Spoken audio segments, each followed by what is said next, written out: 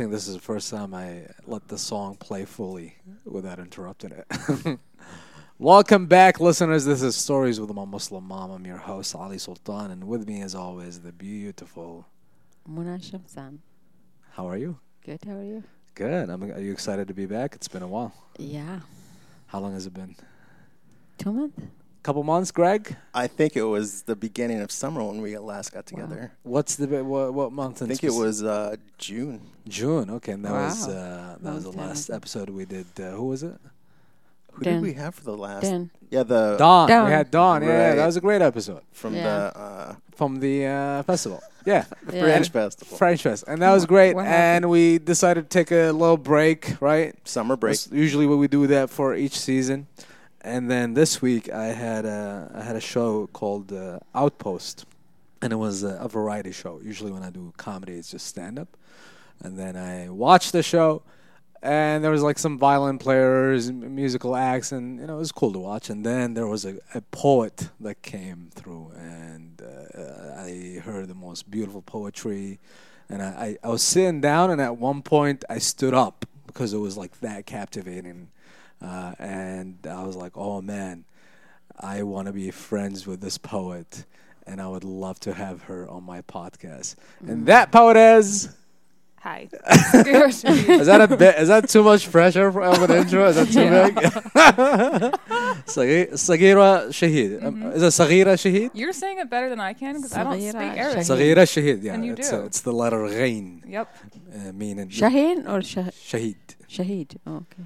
like Shahada, right? Mm. Sagira, thanks for being here. Thanks for having me. It's a pleasure to meet you again and to meet your mother. Yeah. I kind of Thank binged you. some of the earlier episodes of this podcast, and I'm not. You have? Yeah. Which ones did you listen to? The early ones, like the first couple of ones. Okay. And then I skipped to like something from this season too, like an Mhm. interview with another comedian, a Somali comedian. Ahmed? Yeah. Okay. But yeah. Did you enjoy the podcast? Yeah, it's pretty dope. It is good, Yeah. huh? Okay. I like it. Thank you. I was like, you got your mama. I was just talking to my mama. I brought my brother. I'm Uh-huh. like, it's a family affair. This is a Appreciate it. family affair. And your brother is here with us, and he's going to play us a beautiful song later, and I'm excited to hear it. Actually, I happen to know your brother. I mean, like, we don't know each other, but we came across each other multiple times. We have a common friend, Osama, Osama. a.k.a. he goes by Sammy now. I don't know. I don't know about that. You still call him Osama? Yeah, I think I'm just now catching up to the To fact Sammy? that he goes by Sammy. Yeah, I don't know why he changed it. I think it has to do with something. As your I former don't roommate. know why you would possibly want to change his It's name. not a good name. Yeah. Osama. That's like the measure of how bad you can be as a person is if you retire a name.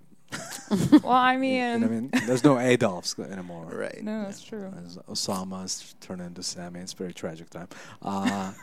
And anywho, I was really inspired to come back to the podcast because of your not only your poetry, but it's there's a dog also. What's the name of this Shout out dog? to the dog. Frankie. Shout out to Frankie. Frankie will be in the background here and there. Hype dog. If poetry was a vehicle to your soul, right? Your soul was very transparent in the way you delivered your poetry. I don't know if that's insulting to say, but I saw something special, and I was like, oh man, I got to talk to this person, and I need to. And the podcast is really an excuse to know you more.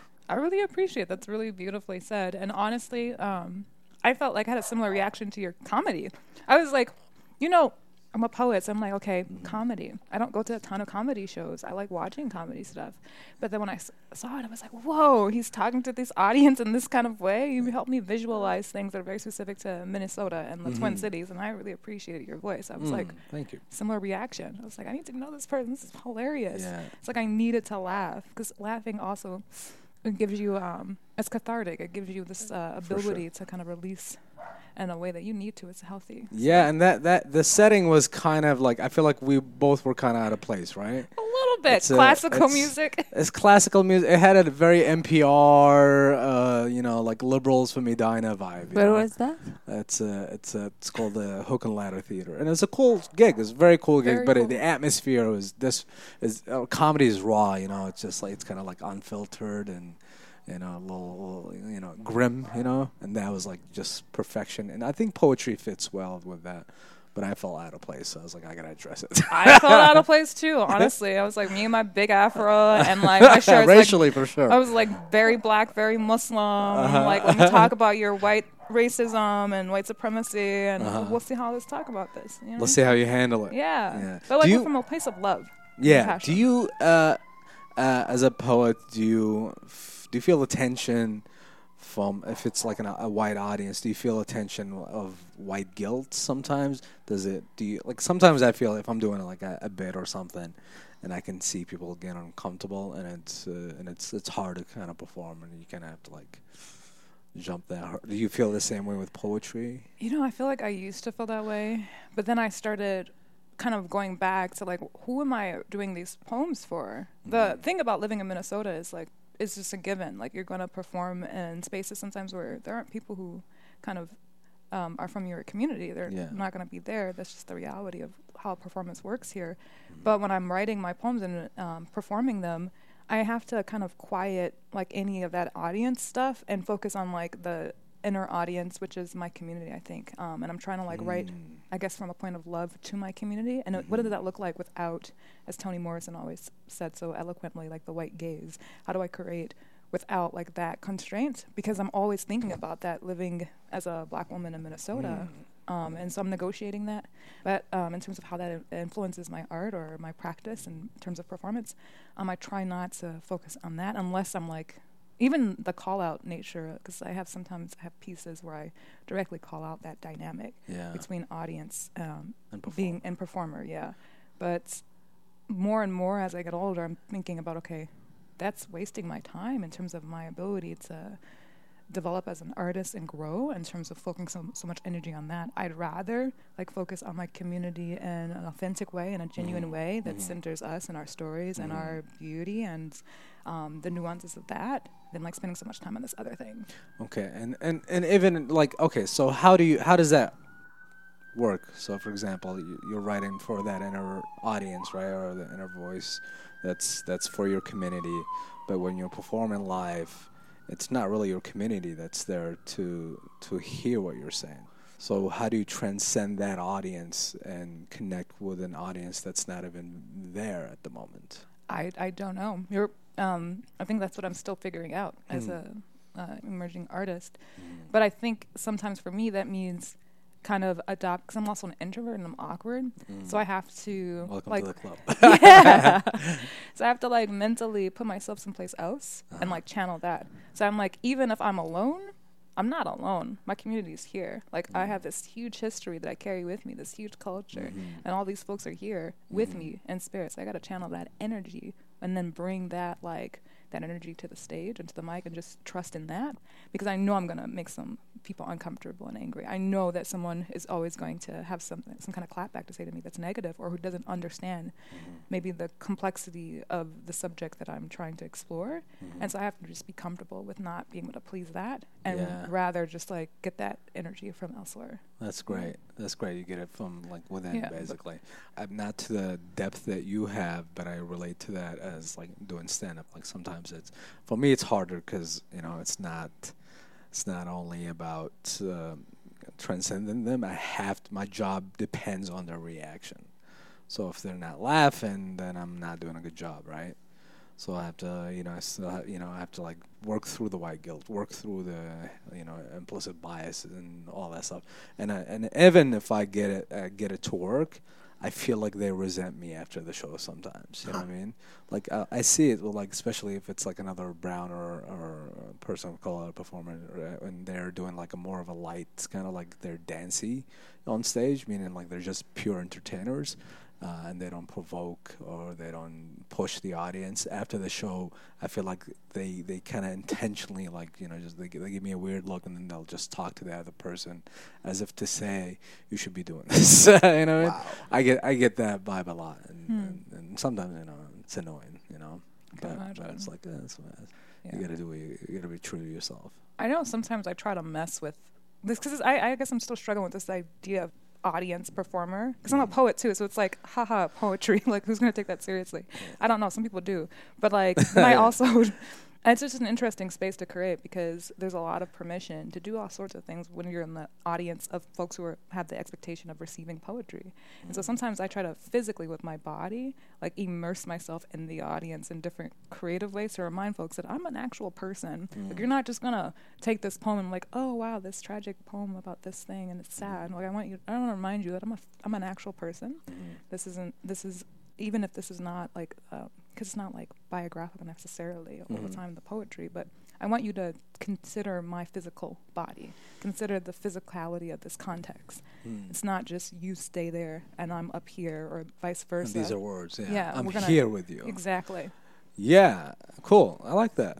Yeah, that makes me feel better about I feel like, there's like a parallel, and I don't want to make it about myself, but No, I appreciate that. so what's your objective with poetry? I don't know if I have an objective. I think it's just a habit that I developed over Really? time. On accident. It's a habit. Poetry is a habit. Yeah, it's like an addiction. I didn't like have any intention to do poems. It just kind of was something.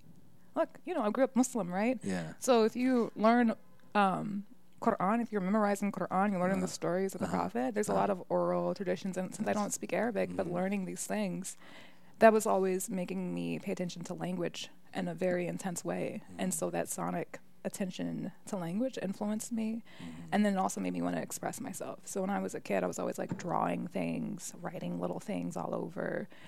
But I didn't like share them to anybody. If you study in the Quran, it's one of its supposed miracles is it's the linguistic gift that it has within it. It's very complex, very metaphorical, and very rich in language. Absolutely. So that makes sense. So even you're basically saying like the traditions in which you grew in also kind of influenced you to be a poet. Absolutely. And then like our family, so I'm looking at my brother, even though he's not mic'd up, but it's like very creative too, like storytelling, oral storytelling. Our mother's a great storyteller. Yeah. Songs.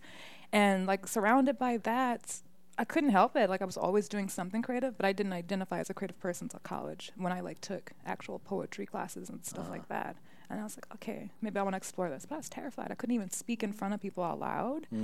Like I remember once trying to go to open mic in high school and like almost vomiting on stage. Like I couldn't say anything out loud. I was like, oh, this is because this is audition. And like I looked at the person auditioning because they auditioned before. It was like a serious open mic. I went to Roosevelt High School. Shout out to South Minneapolis.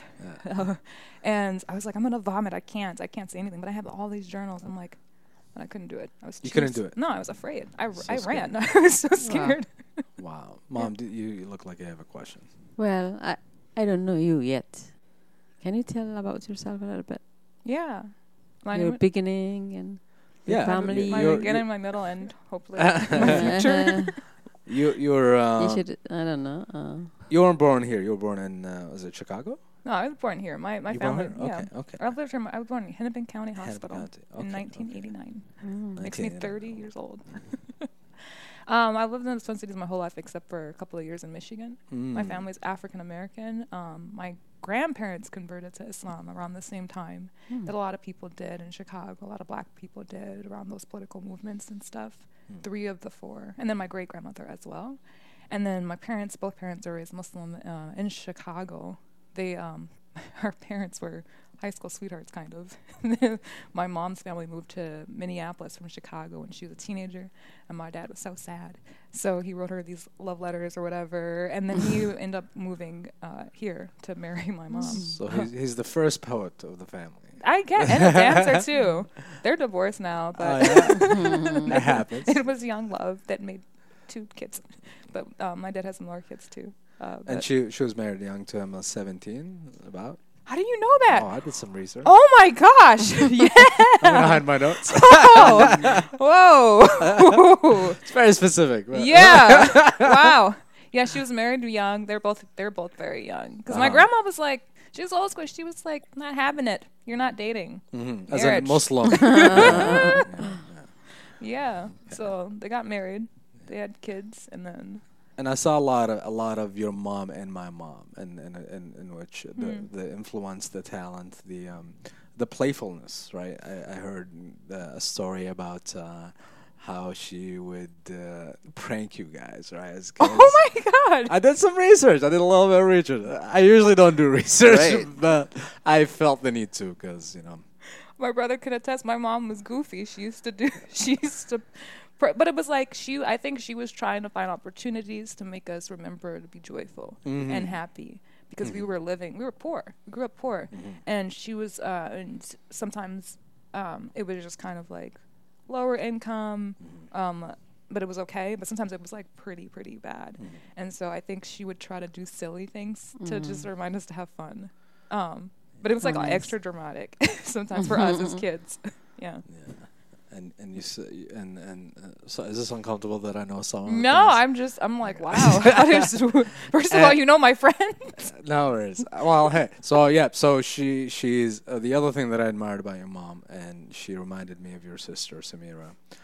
Samira, when we lived in Ethiopia, we were also, she's basically started from the beginning. We lived in a very like poor place, and things were really rough, and then eventually she gained a little momentum, and as if while she's surviving herself, she would have people come over and live with us. You know what I mean? She would have people from the village come through and stay. She would adopt random people. She would literally, like, by that time I left, there was like maybe 11 strangers, by that time, family living with us, from all places, and your mom did the same thing. Yeah, in I'm like, Michigan. my mind is blown right now. Yes, she did the same thing. We would always grow up around so many different people, in our house. For whatever amount of time, my mom would see someone, especially in Michigan, and it's kind of weird because we grew up with a lot of times it was women with children that would just end up staying with us for however long they needed, right? And it's like you build like these really deep relationships with the kids, but I don't remember some of these kids' names. But we had like these almost like very tight knit, like deep, like moments together in childhood, and then it's like it's over with, Well, how does that affect you as an adult when you have like such strong yet fast-ending relationships with people? Like that's intense. They're living with you. Yeah. You're a kid. And foster children as well living with us. Yeah, and then all of a sudden they're gone. Does that create any like abandonment thing, or I think it creates do you have opportunity for joy because Joy, okay. recently, in recent years, we've been reconnecting with kids because the internet's Really? different. It was like the Yeah. 90s, so now we have so for example, a former step sibling of ours, we reconnected with her like a couple of years ago, and a former foster kid. He was a baby when we knew him, and he's like they're doing great. They're both artists, performing, and it's just really nice to see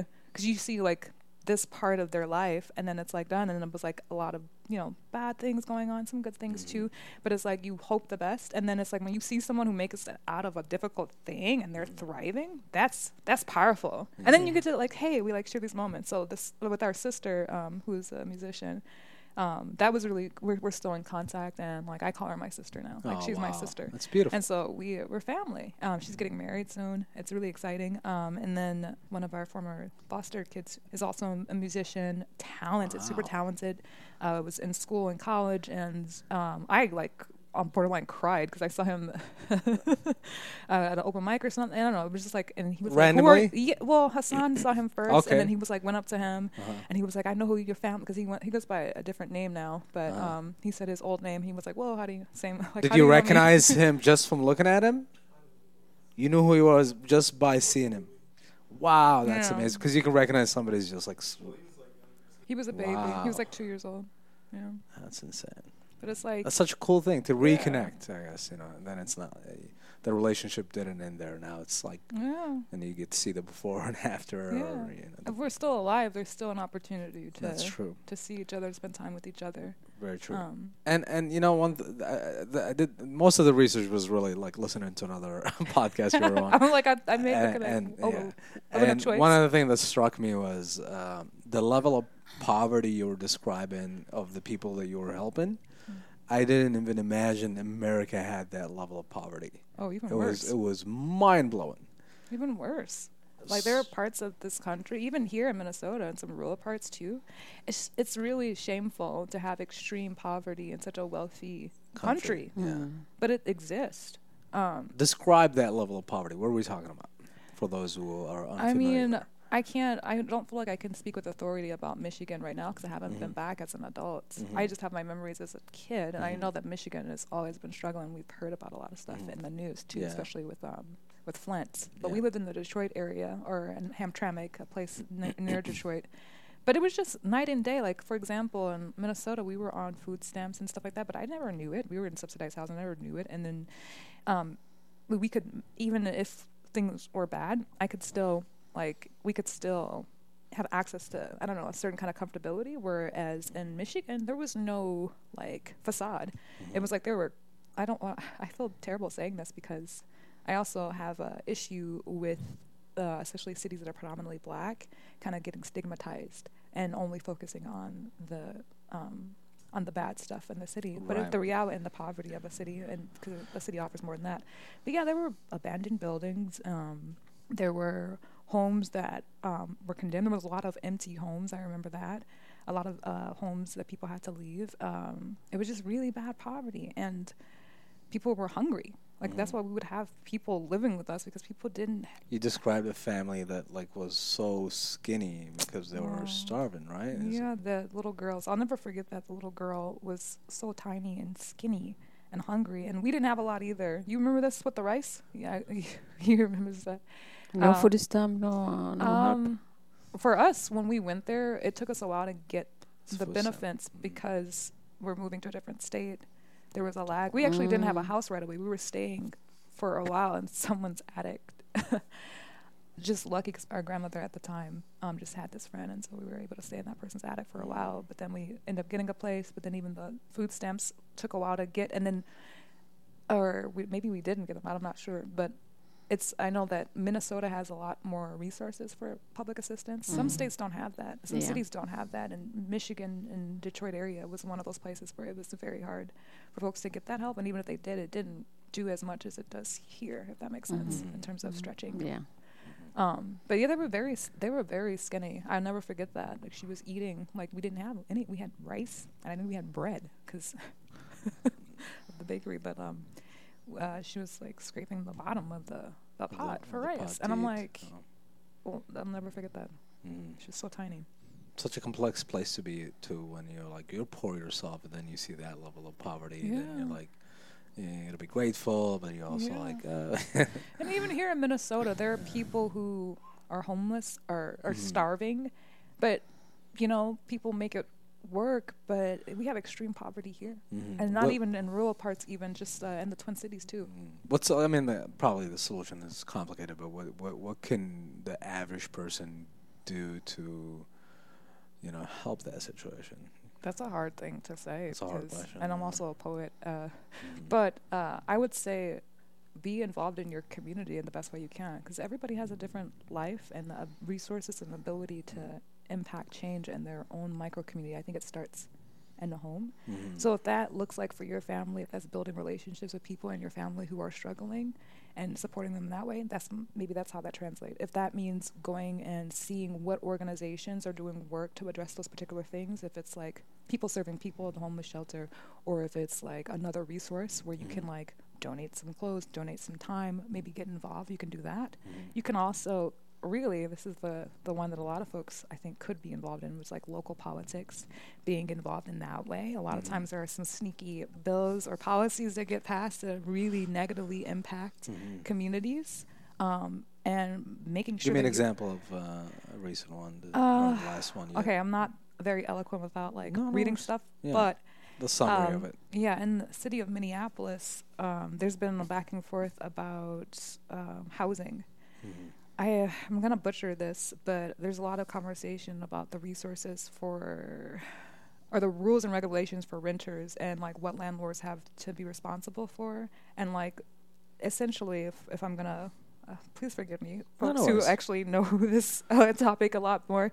But basically, it's like trying to get rid of some of these barriers that get in the way of impoverished folks or folks who are in lower income brackets to get access to housing and a way that doesn't like stigmatize them, and also make sure that landlords are accountable. And so landlords are upset because they're like, these are like, we need these things to like, you know, make sure that we're processing people a certain kind of particular kind of way, and make sure that we can, you know, have some fairness for us when we're renting out housing to folks. And renters are like, this is impossible. We can't get stable housing, and we can't afford it. And the stuff that we can afford, it's really terrible. And so there's this back and forth going on, like in the city of Minneapolis and specifically about this. I'm butchering that, but it's a lot. But like, if you have like a neighborhood association or something like that, maybe go and get involved in that. And like learn those issues. I guess I'm not a really good Yeah. example of that, but being aware of like what's going on and how it negatively impacts the community. Yeah, the people who don't have the most privilege. I think that's the way I always try to frame it. People who don't have the most privilege and or the most power, and in the context of wherever you are, like support those people, show up for those people, show up for those communities, and oftentimes you'll find if you're paying attention, that's actually your community anyways. Like we're all connected in some kind of way to a lot of these things. But you could pick any one. For example, in the schools, I do a lot of work in schools, and discipline in school is like a lot of for Black kids and Indigenous kids in particular, the education outcomes, the health outcomes, it's terrible. Opportunities, very terrible. And so if you're in a school setting, for example, how can you affirm a Black youth? How can you support them if you one-on-one, but also how can you advocate for them in the school settings? Or So give me an policies. example of what you do. So you go to a school, and what does that look like? Right now I have a residency at this school in South Minneapolis, Okay. or south of the Twin Cities.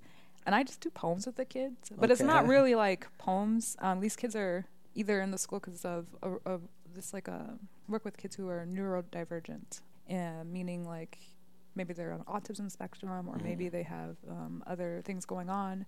But like, and there's different groups of kids there in that school, and all age ranges from like, I think the youngest kid I work with is 10, and the oldest is like 18 or 19, and I spend some time with them.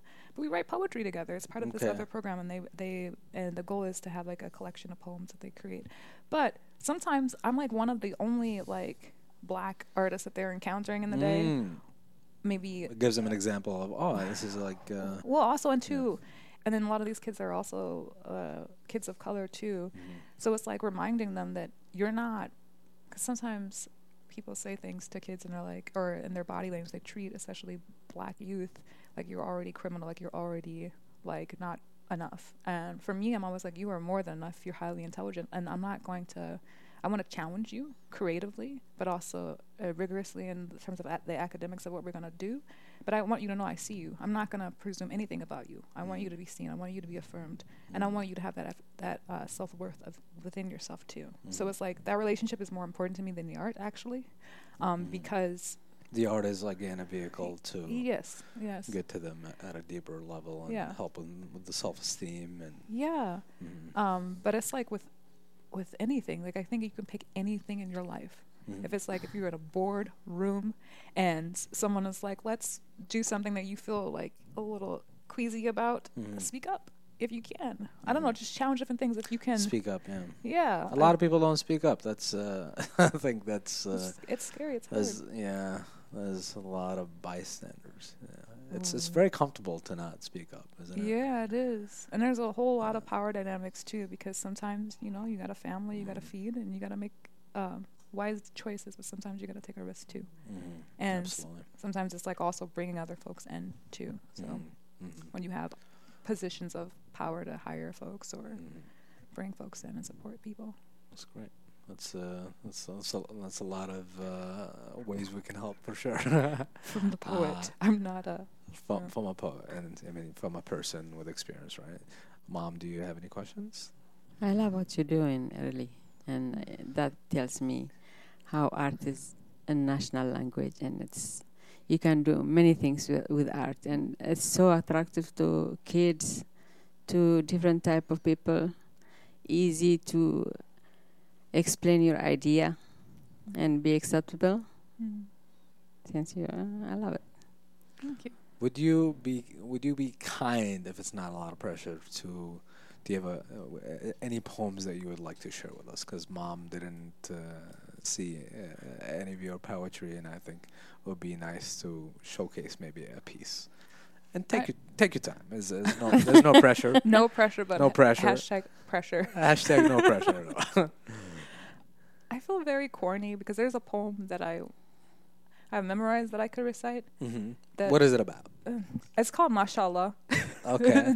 It's just something small that I wrote to just affirm Black youth. Mm-hmm. And it's about just celebrating yourself, basically. But I think Okay. I want to do one about moms because you're a mom. Oh, there you go. And this is a kind of like, this the theme of this podcast is very mom centric. Yeah, I mean, Do you got one about Greg? I could write a poem about Greg. Greg is a sweetheart. Okay, that's perfect. And thanks for willing to do this. I know this is a weird way. It's like anytime I do radio or anything like that, and people say, "Tell us a joke." I really Do they hate it. really? I hate it They're so doing much, that. dude. I don't know. I hate it. Oh, But I hope that it's not like the same thing. Is oh. it? It is. Ah, That Then you don't have podcast that you I'm sorry. listen to, I made them go because that podcast that I think you listened to. Mm-hmm. I was really sad because my grandmother passed away or was Really? sick when that was being recorded. But I'm it was sorry. recorded in 2 parts. And Okay. so the first half, we were basically in the hospital all the time. But I didn't share that. And then the second part, they asked, "Oh, can you do some poems?" And then I was really sad. But I was I kicked the guy out. I was like, "Okay, I'll says, get out of the room. Let me And I'll just do it." read them alone." Really? Okay. Okay. Well, if you want us to turn our heads. No, we can do it. it's okay. Because you told me before, so I was like, "What? Okay. I'm gonna do one for moms." One But for it's like moms. an old one, so I don't know. It doesn't matter what the. Yeah. It just, And anyways, it's called Surveillance of yeah. Joy. You had 10 pieces, I think, on. Was it Saturday? No, just a couple. There There were some of the long. You had some pieces you didn't recite, right? Oh you? yeah. Yeah. I know. Yeah. Yeah. I'm very You're always weird. prolific. Huh? You're fun. See, now that's why I'm nervous. You Oh. can't hype up. I'm not. She's all right. I She's appreciate okay. you. All right. All right. Surveillance of Joy. It was never about the camera or the power its lens claimed to transmit. It was always about our mothers, Black and Muslim and alive, and how you zoomed out so far. Convinced we did not exist, you projected your ignorance through the aperture of this lie. At first, even our neighbors distanced themselves from us, as if proximity would spread your illusion or worse. I want you to know down here, a gate of paradise clips itself to the calloused feet of our mothers. I want you to know down here, your dark chambers only captured the flat shadows of our likeness. You can't own the ceremony of our broken-hearted mothers repurposing grief, or filter in the way their deliberate joys ignited confidence in us until our winnowed-down bodies puckered. The alchemy of what these women could do. The world told us we were worth one thing. Our mothers sucked the poison out. And when we thought we had to muffle our laughter, our mothers said, louder. Wow. That's beautiful. That's a very beautiful poem. Thank you so much for sharing it. Thank you for It was letting so me. amazing. That was so good. I want an encore. I want another one. That was good. Mom, what do you think about that poem? Very nice. Oh. Powerful. Very Very sweet. powerful. Amira would love this episode. Amira, She would Amira. like Amira it. is my younger My younger. sister. Oh, yeah. She likes poetry? Mm. Is she a poetry person? No, the idea, supporting Black and she's Communities. Yeah, and- community. Yeah, and, she's very involved in Yeah. just she would humanitarian love the progress. personality. Ah. yeah. Okay, Mm. that's very true. Where we at on time? By the way? We're at 35, so do you want to 35 switch minutes? to Hassan and talk to him for a little bit? Yeah. And then get You the wanna song? jump in? Cool. Yes. Do a little switch. We're doing Shaheed switch. And is there anything before I let you go? Is there anything that you would like to share with us or with the audience? That usually I'd say share a lesson or something that you take to heart that can help our listeners. I think you should practice kindness Mm-hmm. intentionally in your life, both with yourself and your body and the folks around you. You can't go wrong with that. Okay. Okay. Thanks for joining us. I appreciate Hassan, you. Appreciate you having I just realized me and you kind of briefly went to North Hennepin Community College together, right? me. Am I wrong about that? I think we probably were in college around the same time, but I didn't go to North Hennepin. You didn't go to No. North Hennepin? Did I No. see you there? Possibility. Possibility. Okay. But In the Twin Cities, always. yeah.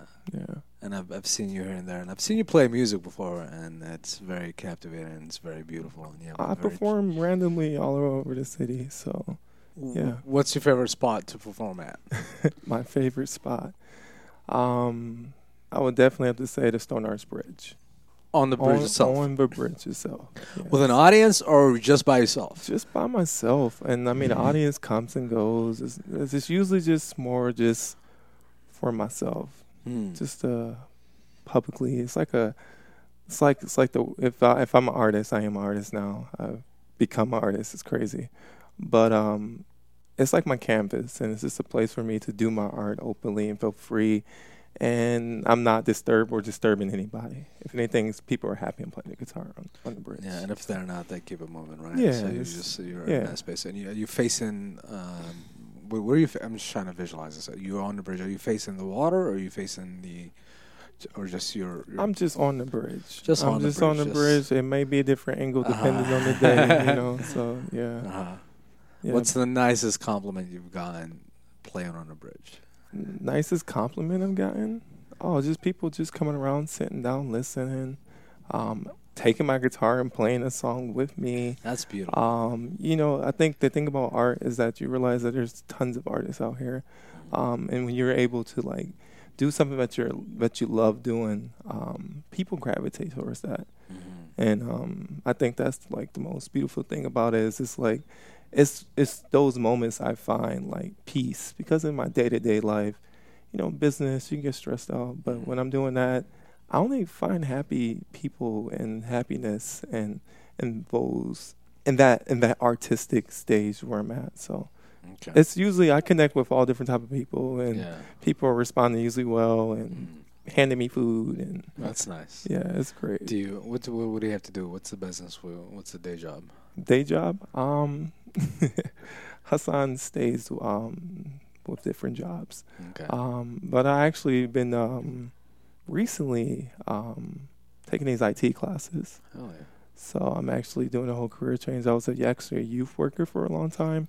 Quit my job literally recently, and just been trying some new career paths. It's been very well for me. So starting to dabble into the IT industry. And the dream would be to do music and also still to do music, because I'm constantly playing music. I'm playing music in the streets whenever I'm not working. I'm playing guitar, going to community, performing in different places. So my music is like my therapy, but you have to have a variety of type of incomes. For and, sure. I gotta live. Yeah. So and.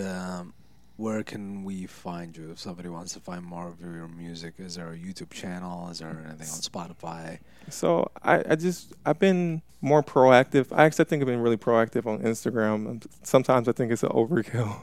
Okay. But I recently put some songs on all streaming platforms. So my artist name is actually Shahidi. If you want to find me on like Spotify or SoundCloud, Instagram, Facebook, you could start there, or Instagram's like Shahidi Acoustics. That's where you can find my music. And what's your, you said Instagram is at what? At Shahidi? Shahidi Acoustics. How do you spell Shahidi? SHAHIDI_acoustics. Oh, well, thanks for being here and take us away. Yeah, appreciate it. This song that I'm doing, I realize this is like, I've heard mothers and listened to this, and this song's about my mom, actually. Or I wrote for my mom, or I was writing it when I was thinking of my mother. Beautiful. It's called You're the Reason.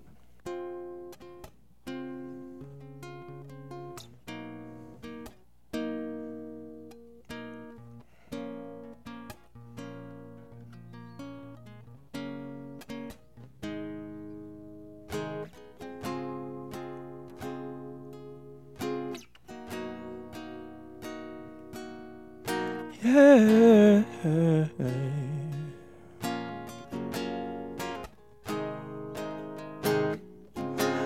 You're the reason I still love. It sounds so beautiful when you give it all. How easy do we forget about the ones that we love.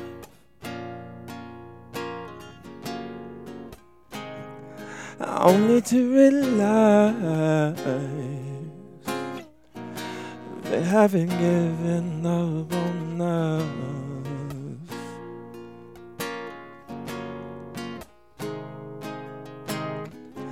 How long does it take for me to realize you're the only one I trust?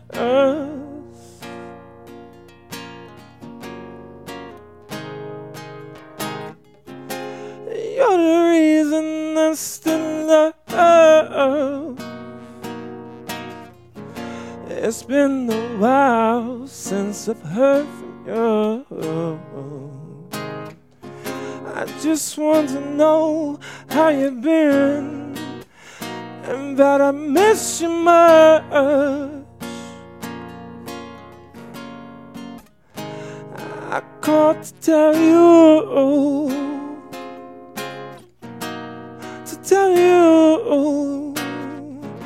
you're the reason why I still love.